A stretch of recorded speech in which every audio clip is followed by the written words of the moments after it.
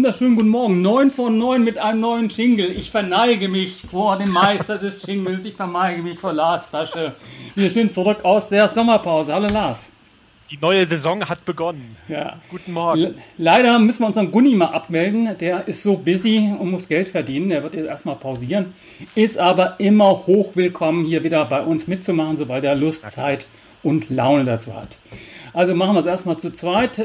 Waldorf und Stettler, wir sitzen quasi in der Lounge der Muppet Show und müssen jetzt hier entsprechend auch eine Performance abliefern, lieber Lars. Und da du ja wirklich die Spannung hochhältst, auch auf Bitte eines unserer Zuschauer, was ist denn dein Digitalthema der Woche? Die Überraschung des heutigen Tages. So überraschend ist es vielleicht gar nicht. Ich hatte mir mal anlässlich dessen, was jetzt letzte Woche in Nordrhein-Westfalen, diese Woche in Hessen losgeht, habe ich mir mal so den Stand der digitalen Schule angeguckt. Auch mal so ein bisschen, was jetzt passiert ist. Zum einen seit diesem ominösen Digitalpakt, der ja mal letztes Jahr beschlossen wurde und dann jetzt eben angesichts Corona, angesichts eben der Rückkehr in die Schulen. Und ich möchte eigentlich nicht zu viel meckern oder pöbeln, aber es ist ein bisschen schwierig, wenn man sich so das Ganze anguckt, was eben so der Stand der Digitalisierung an Schulen angeht, da eben nicht ein bisschen, wie soll ich sagen, kritisch zu sein, um mal gelinde gesagt. Ich hatte ja schon den Digitalpakt erwähnt, das habe ich mir nämlich dann mal angeguckt, was da überhaupt genau war und was da der Stand war. Und der wurde ja nach großem Streit, ich meine, das ist halt in dem föderalen System Deutschland so, manchmal gut, manchmal schlecht, wurde es ja im März 2019 beschlossen. Und dann habe ich einen Artikel gefunden vom November 2019, also im März wurde beschlossen, es sollen eben 5,5 Milliarden Euro für die digitale Ausstattung der Schulen geben. Im November 2019 gab es mal in einem Artikel so einen Zwischenstand und da hieß es, dass von den 5,5 Milliarden, was meinst du, wie viel Euro wurden abgerufen? Wenig. Nach einem halben Jahr? Wenig, sehr wenig. 500.000. Und zwar nur 3 Länder haben damals im November, Bremen, Hamburg und Sachsen haben Mittel abgerufen, der Rest nicht. Und als auf Nachfrage hieß es damals eben noch, dass Qualität vor Schnelligkeit gilt, was grundsätzlich sicher richtig ist. Und da gibt es natürlich auch viele Prozesse und so, die man beachten muss. Also es müssen Konzepte vorgelegt werden, es müssen Ausschreibungen gemacht werden. Man kann ja nicht mal eben so 700.000 Laptops für alle Schulen kaufen und so weiter. Das sehe ich ja alles ein. Aber dieses Qualität vor Schnelligkeit, was ja grundsätzlich stimmt, das wurde dann so ein bisschen Makulatur im Laufe dieses Jahres eben mit Corona. Und jetzt sieht man eben, dass der Stand der Digitalisierung halt nicht ganz so gut ist. Und ich meine, es ist sicher so, dass man jetzt innerhalb von ein paar Monaten nicht aufholen konnte, was vielleicht die letzten Jahre versäumt wurde. Aber ich hätte schon erwartet, dass man seit März, seit ja irgendwie klar war, oder seit die Schulen geschlossen wurden und seit dann man sich eben auch auf das neue Schuljahr vorbereiten konnte, dass da irgendwie nicht wirklich viel passiert ist. Das finde ich schon ein bisschen erschreckend, muss ich sagen. Ja, passend dazu, ich glaube, ich habe heute Morgen in der FAZ gelesen, da ging es gar nicht um Digitalisierung und diese Themen, sondern wie gut sich eigentlich die Lehrer auf die Situation jetzt in den Sommerferien vorbereitet haben. Also ganz, ganz losgelöst davon, dass man natürlich auch eine gewisse digitale Kompetenz, sprich Videokonferenzen und sowas haben sollte und auch digitales Lernen mit anderen Mitteln unterstützen sollte, war das so ein bisschen ein bisschen zu einseitige Abwatscherei mancher Lehrer, die Ferien eben nicht genutzt haben, um sich auf die neue Situation einzustellen, denn wir haben ja seit gestern hier wieder Schule in Hessen und im Nachbarkreis Groß-Gerau ist teilweise Maskenpflicht jetzt verordnet worden, weil eben Infektionszahlen nach oben gehen. Also es ist eine sehr, sehr komplexe, ich liebe dieses Wort, Gemengelage, die wir momentan haben. Einerseits diese digitalen Herausforderungen und dann eben die spezifischen Herausforderungen der Covid-19-Krise. Ja, und wie gesagt, ich sehe das auch ein, dass das irgendwie schwierig ist und dass man da, dass man natürlich jetzt auch nicht damit rechnen konnte, dass man jetzt in kürzester Zeit da Konzepte vorlegen musste und so.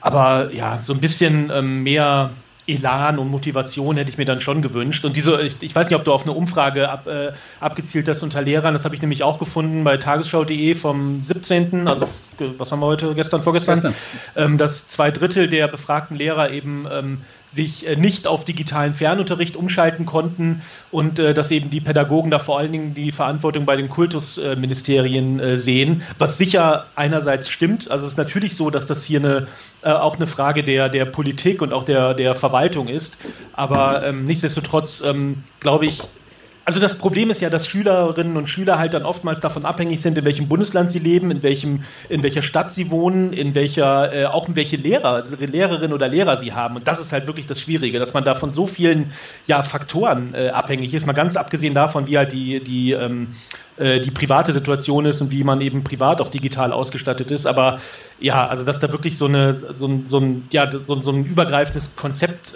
fehlt, das finde ich schon schwierig. Und da, wie gesagt, hätte ich mir schon gewünscht, dass man da die Sommerferien und auch die Monate davor dann irgendwie doch besser nutzt. Nicht nur was die digitale Ausstattung angeht, aber auch was so Kommunikation und Vorbereitung, auch so eine geistige Vorbereitung angeht. Und ich habe halt das Gefühl, dass da schon eher mit gerechnet wird, wir ziehen das jetzt irgendwie durch, den Vorortunterricht. Ich meine, das können sie halt alle. Was eben jetzt passieren würde, wenn eben dann vielleicht Schulen dann wieder geschlossen werden. Ganz abgesehen davon, wenn es halt um hybride Lernsachen geht, also Leute, dass halt Kinder vor Ort und Kinder zu Hause gleichzeitig unterrichtet werden. Ich meine, wie soll das funktionieren? Wird spannend werden, und ich glaube, es gab ja auch jetzt ein Treffen bei der Kanzlerin, war es letzte Woche oder diesen Montag? Aber da ist wieder die Frage, ich bin ja ein Freund des Föderalismus, aber das ist immer diese Situation, wo man sagt, ist jetzt föderal gut, dass jedes Land seinen eigenen Kram macht, oder braucht es auch eine gewisse zentrale Steuerung und gewisse zentrale Vorgaben, in denen man sich dann ja auch bewegen könnte. Also das ist immer sehr, sehr schwierig. Aber da verteidigen durch die Länder ihre Autorität, ihr Herrschaftsgebiet mit Händen und Klauen. Ja, und das ist auch vielleicht noch ganz kurz dazu, das ist auch keine Parteisache. Also ich meine, ich sehe da auch wirklich eigentlich fast keinen Unterschied zwischen den unterschiedlichen Bundesländern, zwischen den unterschiedlichen Parteien, die da auch regional an der Regierung sind. Also NRW zum Beispiel war ja lange SPD, zwischendurch einmal kurz CDU, jetzt wieder CDU, FDP, und auch da funktioniert es halt nicht so großartig, obwohl die FDP sich auch immer Bildung auf die Fahnen schreibt, aber genauso halt auch in SPD-geführten Regierungen halt genauso wenig. Also es ist wirklich, ich weiß nicht, ob es ein Generationenproblem ist, ob es ein strukturelles Problem ist, ob es eben, was du gesagt hattest, mit diesem Föderalen, dass halt eine zentrale Steuerung da fehlt, was ja eigentlich auch mit dem Digitalpakt erreicht werden sollte, was ja auch Grund für den Streit war. Also da spielen wirklich so viele Dinge mit rein, dass es da, glaube ich, schwierig ist, da irgendwie mal irgendwie so durchzusteigen oder auch durchzugreifen. Also ich bin gespannt, wie sich es weiterentwickelt. Damit haben wir deine Überraschung gelüftet. Und die letzten paar Sekunden oder Minütchen, ich habe es ja schon gesagt, ich habe mich aus diversen Gründen, du weißt es ja, mit dem Thema Automobilindustrie auseinandergesetzt und an ganz verschiedenen Aspekten. Und einerseits beruflich, weil ich ja für das Live-Studio einige Sachen da für die IWM produziere, auch heute wieder. Und andererseits, weil irgendwann bei mir auch die Anschaffung eines neuen Wagens oder auch nicht entsprechend ansteht, und dann auch mal das Thema E-Auto mir angeschaut. Ja, also ich finde es halt sehr bezeichnend, wenn man da ein bisschen nachliest. Wenn man sieht, Tesla versteht das Auto als Software-Einheit, denkt es von der Software, hat eine eigene Hardware-Unit, einen eigenen Prozessor, und alle anderen laufen eigentlich hinterher. Alle anderen meine ich jetzt insbesondere natürlich unsere deutschen Automobilhersteller. Also das ist schon, man scheint einige Jahre doch einiges verpennt zu haben. Obwohl ja jetzt eigentlich auch da wieder Corona-bedingt, dass sich ja schon was an den Zahlen ja geändert hat. Also die Wachstumszahlen bei E-Autos sind ja, glaube ich, wahnsinnig hoch, wobei man natürlich von einem geringen Level losgeht. Aber auch das ist ja eine Infrastrukturfrage. Ne? Auch da sagen ja viele, sie würden sich ja gerne, wenn mehr Ladestationen da sind. Aber ich meine, wer ist dann für die Ladestationen zuständig? Also es ist halt wieder so ein Kompetenzgerangel, habe ich das Gefühl. Ne? Ja, auch da gibt es, glaube ich, gestern kam ein Bericht in der FAZ, ich versuche gerade mal hier parallel auf den Bildschirm zu holen, so ein Hintergrundbericht, und da steht eigentlich, die Deutschen kaufen weiter Benziner und Diesel. Zwar sind E-Autos, haben unendliche Lieferzeiten, die deutschen E-Autos, nicht die Teslas. Ja. Also dieser kleine i-Up, der für mich durchaus mal interessant war als Zweitwagen, da muss man 12 Monate drauf warten. Ja. Wahnsinn. Und auf der anderen Seite werden dann doch wieder weniger, aber in der Mehrzahl, in der Summe deutlich mehr entsprechend Diesel und Benziner gekauft. Ja.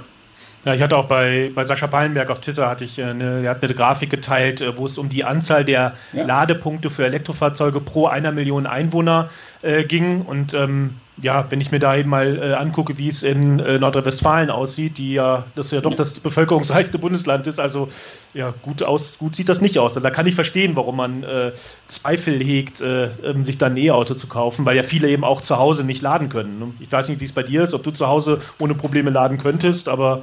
Noch nicht, aber die Entscheidung steht Mitte des kommenden Jahres an. Ich habe das Glück, ich kann in der Tiefgarage mir so eine Ladestation entsprechend einrichten. Das wäre auch der Grund, warum ich Richtung E-Auto gehen würde, weil ich eben über Nacht oder wir es über Nacht entsprechend laden könnten. Aber es ist noch ein bisschen hin. Das Thema wird uns die nächsten Monate, also privat noch begleiten und beruflich sowieso. Aber man stellt sich natürlich auch schon die Frage, wo steht die deutsche Automobilindustrie, wie sie entsprechend zu bewerten.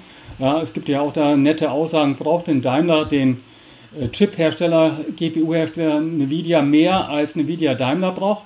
Nvidia hat ja vorher, oder wie man sie englisch ausspricht, ich sage es mal so in Deutsch, Tesla entsprechend beliefert. Jetzt ist Tesla selbstständig und das haben die eine Allianz gemacht.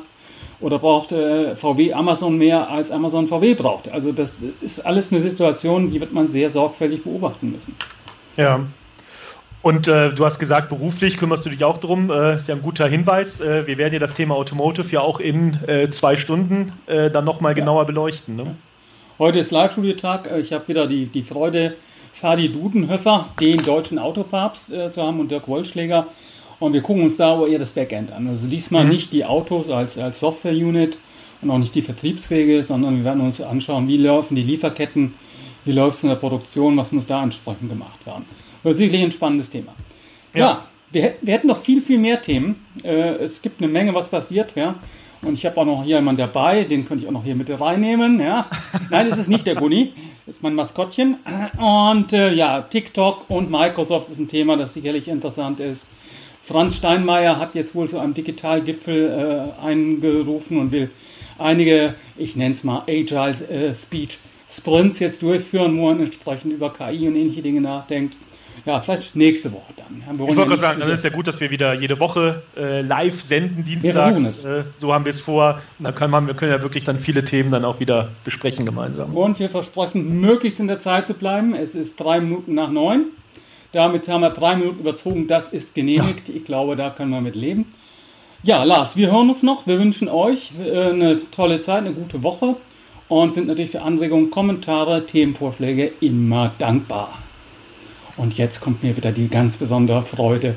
Ich würde es jetzt, wenn ich es finde, das neue Intro als Outro abspielen. Lars, bis später. Dieser wunderschöne Trailer.